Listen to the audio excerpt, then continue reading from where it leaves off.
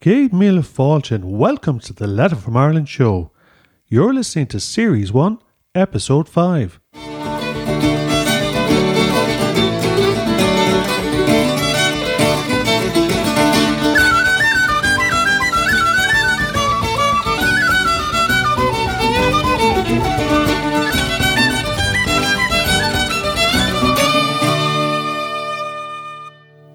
Céad Míle Fáilte. Welcome to the Letter from Ireland show. I'm Karina. And I'm Mike. And I'd like to start by saying how delighted that we are that you took the time to tune in to listen to us today. We have a very interesting show and it's all about bringing your Irish ancestry to life. Now, Mike, what are the two letters that we're going to work with today? Well, it's a kind of an interesting subject, Karina, because it's one of those subjects you really can't avoid when you talk about Ireland, and it's today's letters. Both letters are actually on the theme of religion. Oh yes, a hot topic here. Well, it is, and I suppose it's always been somewhat of a hot topic, but certainly down through the centuries, down through the years, it's been one of those things that actually very much dictated which side of the fence you're on in Ireland. So we said we kind of tackle this head on today, but of course the best way to tackle any thorny subject like religion would be through stories, I guess. And letters. Very good. Absolutely. So, yeah. So, Mike, would you like to start then and tell us a little bit about what's happening today in the letter? Yeah, well, there's two letters today, basically. And as I said, they're actually on the theme of religion. But as you probably know, religion in Ireland is kind of an interesting one because certainly 85% plus of the population in the past, and really right down to the present, would be Roman Catholic for quite some number of centuries now. And, there are, of course, a number of other minority religions, and we're going to actually look at two of those minority religions today. And I think two very interesting stories and two very interesting perspectives on Irish history, because we're actually going to do just that. Okay, so here we go. And the title of the first letter this morning is Religion in Ireland, a Methodical Approach. Céad Míle Fáilte and welcome to your letter from Ireland on a lovely sunny Sunday morning here in County Cork. The weather's taken a turn for the better and the north winds have turned around. We might even get out for a last sea swim of the year today. Now folks, just to point out that this letter was written at a time when perhaps the sea was actually a little bit warmer at that time of year, back last August. So although, it might be a bit cold to actually go swimming in the sea just today, in fact, this being Christmas, there's actually a lot of people donning their Santa hats, running into the water come Christmas Day and running straight back out again. Wouldn't that be great? For charity, Mike. Yeah. So you'll be one of them, will you? Yes, if I'm promised a hot toddy at the end. And now, folks, I can tell you categorically that is an outright lie. There is no way in high heaven this lady is going to actually enter into the seawater this time of year. Okay, so back we go. So how's the weather where you are? Is it worth remarking on? I'm having a nice cup of Lion's tea this morning as I write, and I do hope you'll have a cup of whatever you fancy as you join us for today's letter. Have you ever started something and found yourself ending up somewhere completely different to where you planned? I find this is often a feature of the Irish conversational style, a creative meandering that often delights both audience and speaker, as a tale takes an unexpected turn or two. Have you noticed this? Just this morning, for example, I sat down to write about the 13 pubs of Ballyhob. As I pulled out my notes and started to write, I noticed something that took me on a completely different route to the one planned. So the wonderful tales of Ballyhob and its 13 pubs will have to wait for another day. Actually, Karina, just before we go on there, I think it's kind of interesting. In Ireland we've so many place names with Bally. That's at true, the beginning. Yes. Yeah. And people are always asking about this because, it sounds kind of, I suppose, confusing in a way and sounds very Irish at the same time.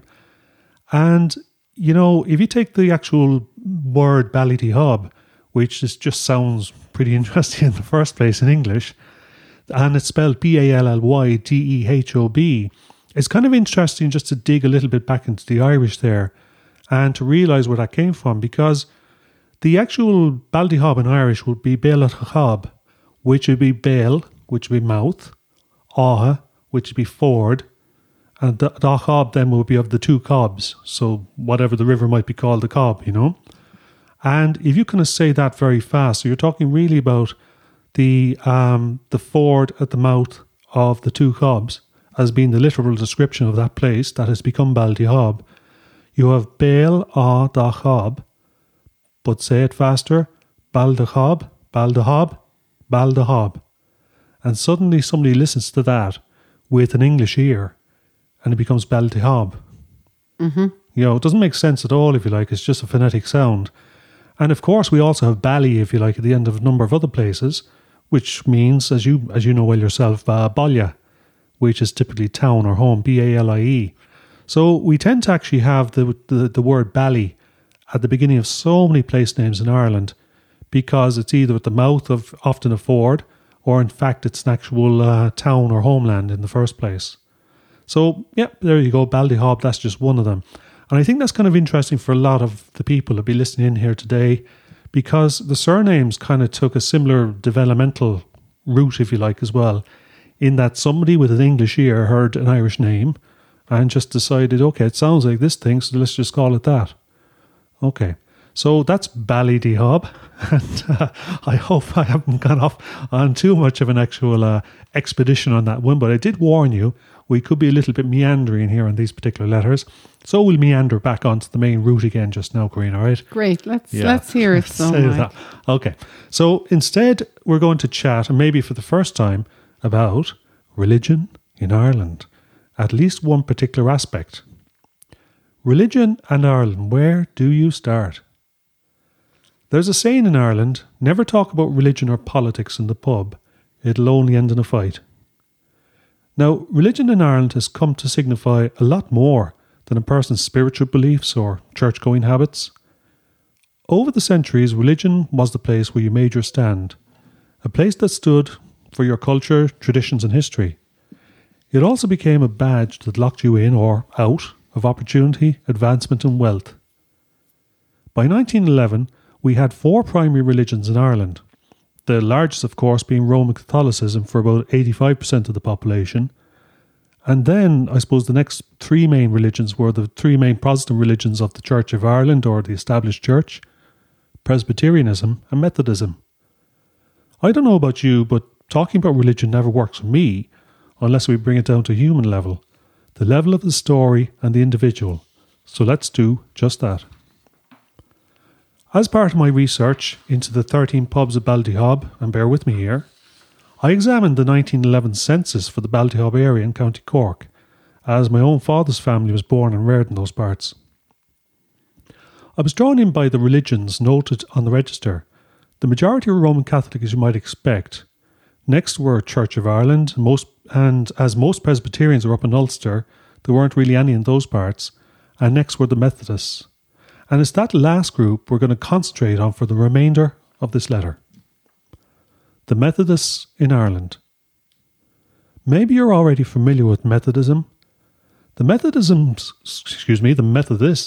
I'm going to have to be very careful with these titles all the time because it's very hard to say them. Methodist. So the Methodists came out of the Church of England in the early 18th century, led by a one John Wesley. Now the focus of Methodism is to help the poor and average person. Building relationships and social service is in fact at the heart of all that they do. Their methodical observance of the rules of the Book of Common Prayer regarding works of charity earned them the derogatory nickname of Methodists, which they decided to keep. Now that sounds fairly Irish to me. The Methodists arrived in Ireland about 1747 and received most of their support and converts from the junior members of the British Army garrisons spread throughout the country. So most of the Methodist converts came from Protestant stock and a smaller number from Roman Catholic. If you converted in those days, you really crossed the Great Divide, and mixed marriages were not condoned by society or the established churches. Actually, just saying that, Karina, one thing that's kind of surprised me, and I know we look at mixed marriages as being something relatively recent, but it's been surprising to me just how many of our, let's say in the green room, how many of our actual features we've done, Irish homelands and so on. In fact, how many mixed marriages there might have been, let's say in the 19th century and so on. Oh, that's true. It reminds me too of how people said that maybe their families had to move or move country because of that. Yeah. That they could not live here, maybe where they had been married in Ireland as mixed marriages. So they moved maybe then. And that was one of the reasons for emigrating. That's exactly it, yeah. Very interesting to see, though, because, you just wouldn't expect it. So, looking at the Methodist surnames in Ballyhob in 1911, you can see this mix coming through in the mostly English surnames and the smaller number of Irish Gaelic surnames. Names such as Coy, Daly, Evans, Jennings, Johnson, Kingston, McDermott, Roycroft, Swanton, Willis, Wolfe, Woodhouse and Young. Oh, I think I see now, Mike, where you're going to go with this letter when I see the surname Wolfe popping up there. There you go. One special man. Now, Peter Wolfe was one member of the Methodist Church whom I knew. He was also Karina's uncle. Peter married Karina's aunt in one of Ireland's first condoned mixed marriages, and that was the 1970s. I remember Peter as a busy man, but with all the time in the world for the people around him. He ran a large business and had a young, energetic family. Yet, if you needed help or assistance, he gave you his full attention and enthusiastic support. He was a living embodiment of the stated intent of Methodism. Peter died at the young age of 71 at the beginning of last year. In all the time I've known Peter, I don't think I've ever heard him talk about religion. He just did it. He somehow married the best part of his beliefs to much of what he considered much of what we consider important in Irish tradition. Be there for your friends, your family and your community. Be accountable and let your actions speak for themselves. I realise that when I look up those textbook explanations of the different religions, I really don't get it. The descriptions rarely make sense to me. However, when I look at the attitude and actions of people like Peter Wolfe, I really do get it. The explanation is there for all to see. It's about using whatever religion you choose to let the best of your humanity shine through to others. So that's it for today in this letter, and to finish with that famous Irish blessing for Peter and his family, and for you and all the special people in your life. May the road rise to meet you, may the wind be always at your back, may the sun shine warm upon your face, the rains fall soft upon your fields, and until we meet again, may God hold you in the palm of his hand. That's it for this week. Slán for now, Mike and Karina. Mike, that really brings to mind Peter for me and my first connection, I suppose, with the Methodist community. When I stayed with them when I was a young girl, they lived quite close to the Methodist Church in Cork. And I remember going into that first services of the Methodist services, because I attended both the Roman Catholic and the Methodist service. I went with Peter and his family, and I was really struck by the small community, and also at that time by a very ageing community, because really in Ireland, even though religion itself is waning, I think it's particularly felt within the small Methodist communities, in that there really aren't that many in their churches anymore. Yeah, and as well as that, it's kind of striking as you go around the countryside in Ireland, just how many abandoned Church of Ireland churches there are as well, And other small communities really that are beginning to be unable to support their churches anymore. It's as simple as that, really, isn't it? And of course, there's a lot of history there, because all of the community was forced at one stage to support, all the, let's say, Protestant churches. But of course, that dipped away in the late 1800s, and that was really kind of the downfall for a lot of churches at that point in Ireland. And I guess that's going to lead us into the second letter, which the Methodists, in fact, get a mention in this particular one as well, when we actually refer to one of the comments and questions from one of our listeners. And I know we're going to hand over to you, Karina, to read this particular letter. The letter I'm about to read starts in County Cork, goes on to speak about the Quakers, the famine, and the founding of the state of Pennsylvania. So here goes. Céad míle fáilte, and welcome to your letter from Ireland for this week. Well, the rain is coming down vertically as I write. Now that's a change, as the rain is usually horizontal in these parts. We were promised an Indian summer, but I guess they did not specify the year. How's the weather in your part of the world today? Anyway, it's a good morning to write a letter and have an extra cup of tea together. I'm on the Barries. How about you? I looked up the letters from this time last year to see if the sun actually shone any time in the past, and I came across this letter. Religion in Ireland, a methodical approach and a special man. Well, of course, that's the letter that Mike has just read. But anyway, it got me thinking a little bit about religion in Ireland. What religion were your Irish ancestors? One of our listeners, Noni Morrison, was on sharing the story of one of her Mahoney ancestors. She writes, I don't think I mentioned my husband's line of Mahoneys when I first joined. They left from Dublin around 1800. The next place I remember that they were was in Tennessee, working in the lumber industry. Within a few generations, they became Quakers and intermarrying with other Quaker families from Ireland. She continues, I'm wondering if perhaps being Quakers had something to do with the immigrant Mahoney. This was in the time that the Quaker religion was very strong here in America, but within another generation or so, they mostly became Methodists, following the rise and fall of interest in religion across America's frontiers. Anything more you can tell me about this would be of great interest. I'm smiling there, Karina, as you say the surname Mahoney, because of course most of our people in North America would say O'Mahony or Mahoney. Oh, of course. Mahoney, for example, or... Thank you for clarifying that. No, Mike. it's great. It's great. I think that's the thing, because how would you say it in Cork? Mahoney. Yeah, Manny. I mean, it's a real, very particular Cork way of saying it, where we kind of say almost like Maany, Manny. But yeah, that's so. Hence the proper way is perhaps Mahoney, but of course the real proper way is just the original Irish. And now back to our letter.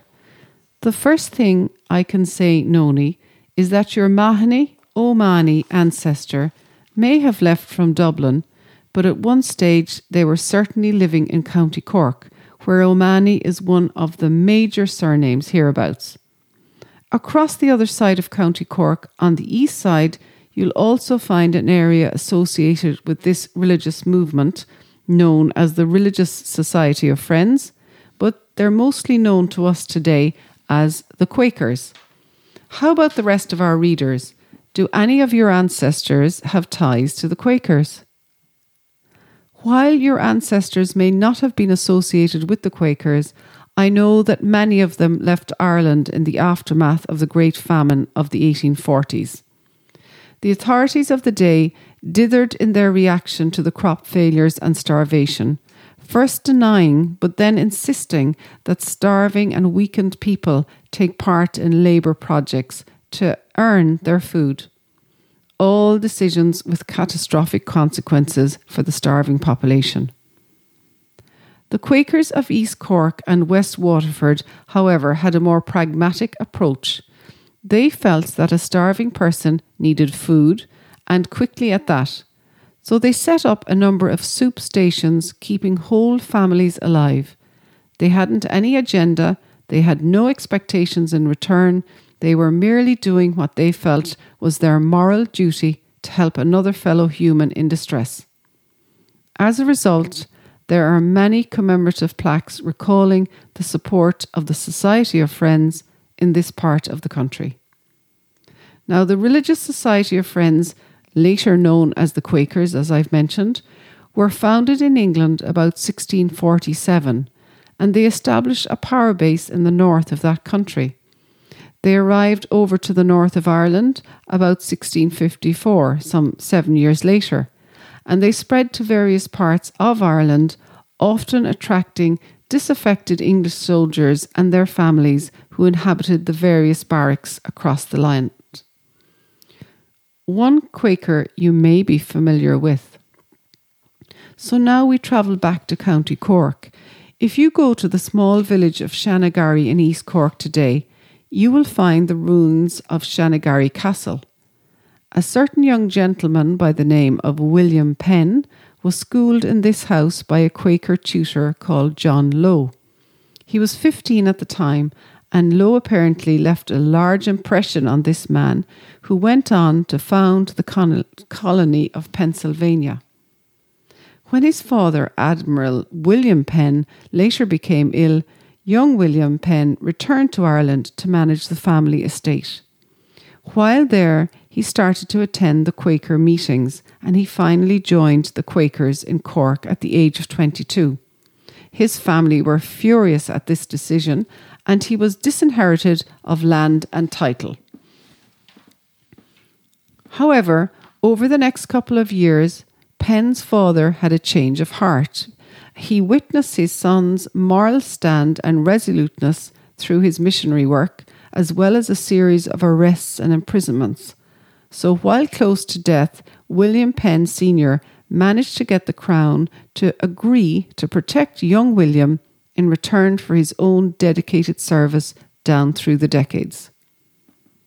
In the late 1670s, William Penn Jr. proposed a mass emigration of Quakers from England to a Quaker region in the colonies of North America.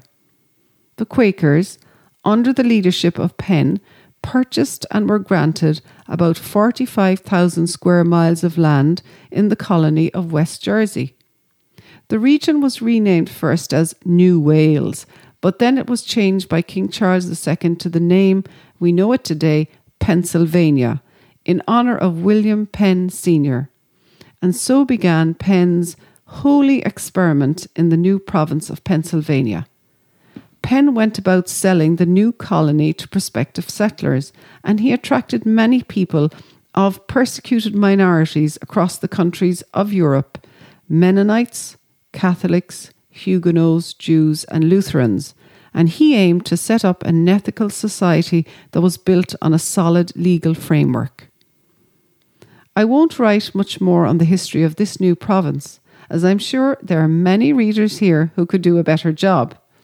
But let's go back to Noni Mahony's ancestor from the top of this letter.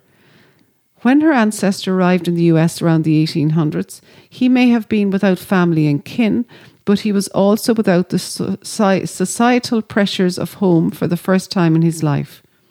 As he moved to the frontier territory, the message of the Quakers, with their emphasis on self-determination, religious tolerance and non-hierarchy, that must have held an attraction to so many of these frontier men. My guess is that he converted to Quakerism sometime after his arrival in the US, and as Noni suggests, many of these early Quakers then changed to Methodism over time, a religion that offered a very similar philosophy to that of William Penn and his fellow colonists. Eventually, it seemed that Methodism had won out over time. There are over 7 million Methodists in the USA today, against just 150,000 Quakers. However, the good deeds of the members of the Religious Society of Friends during the famine are still remembered across Ireland on the commemorative plaques that dot the land. Well, that's it for now, and we hope you have a great week. Slán, Mike and Karina. Isn't that an amazing connection, Karina, really, that certainly I suppose the two of us didn't know about until quite recently. I had no idea that there was such a link between Pennsylvania and that little town, East Cork, Shanagarry. Little town indeed, as the phrase goes, a one-horse town. A one-horse town, a one-street village. Yes. Yeah, and you know, I mean, when we went down there, by the way, folks, we have a picture in the show notes of the ruined castle in Shanagarry. It's such a pity because it's completely overgrown by weeds and so on. It looks like nobody's particularly interested in making the connection and I suppose kind of, renewing the castle and actually pointing up the fact that, yes, you have this place where association with William Penn and Pennsylvania and so on. Such a pity to see, really, isn't it? Yeah, maybe that's a project for somebody for someday there, Mike, in the future. There's an invitation to everybody listening out there. And, well, folks, that's it for a religion in Ireland this week. I hope you actually enjoyed, I suppose, a very particular perspective on Irish history through two of the minority religions and a couple of our reader questions there as well. And, so I'm sure we'll come back to the subject of religion again in the future. Maybe not in such a pointed way, but it's always there in the background anyway. So, folks, well, that's it for this week. So just to say, thanks very much for listening. Really appreciate you tuning in and taking the time. And it's Slán from myself, Mike. And Slán from Karina. And we'll talk again very soon. Take care. Bye now.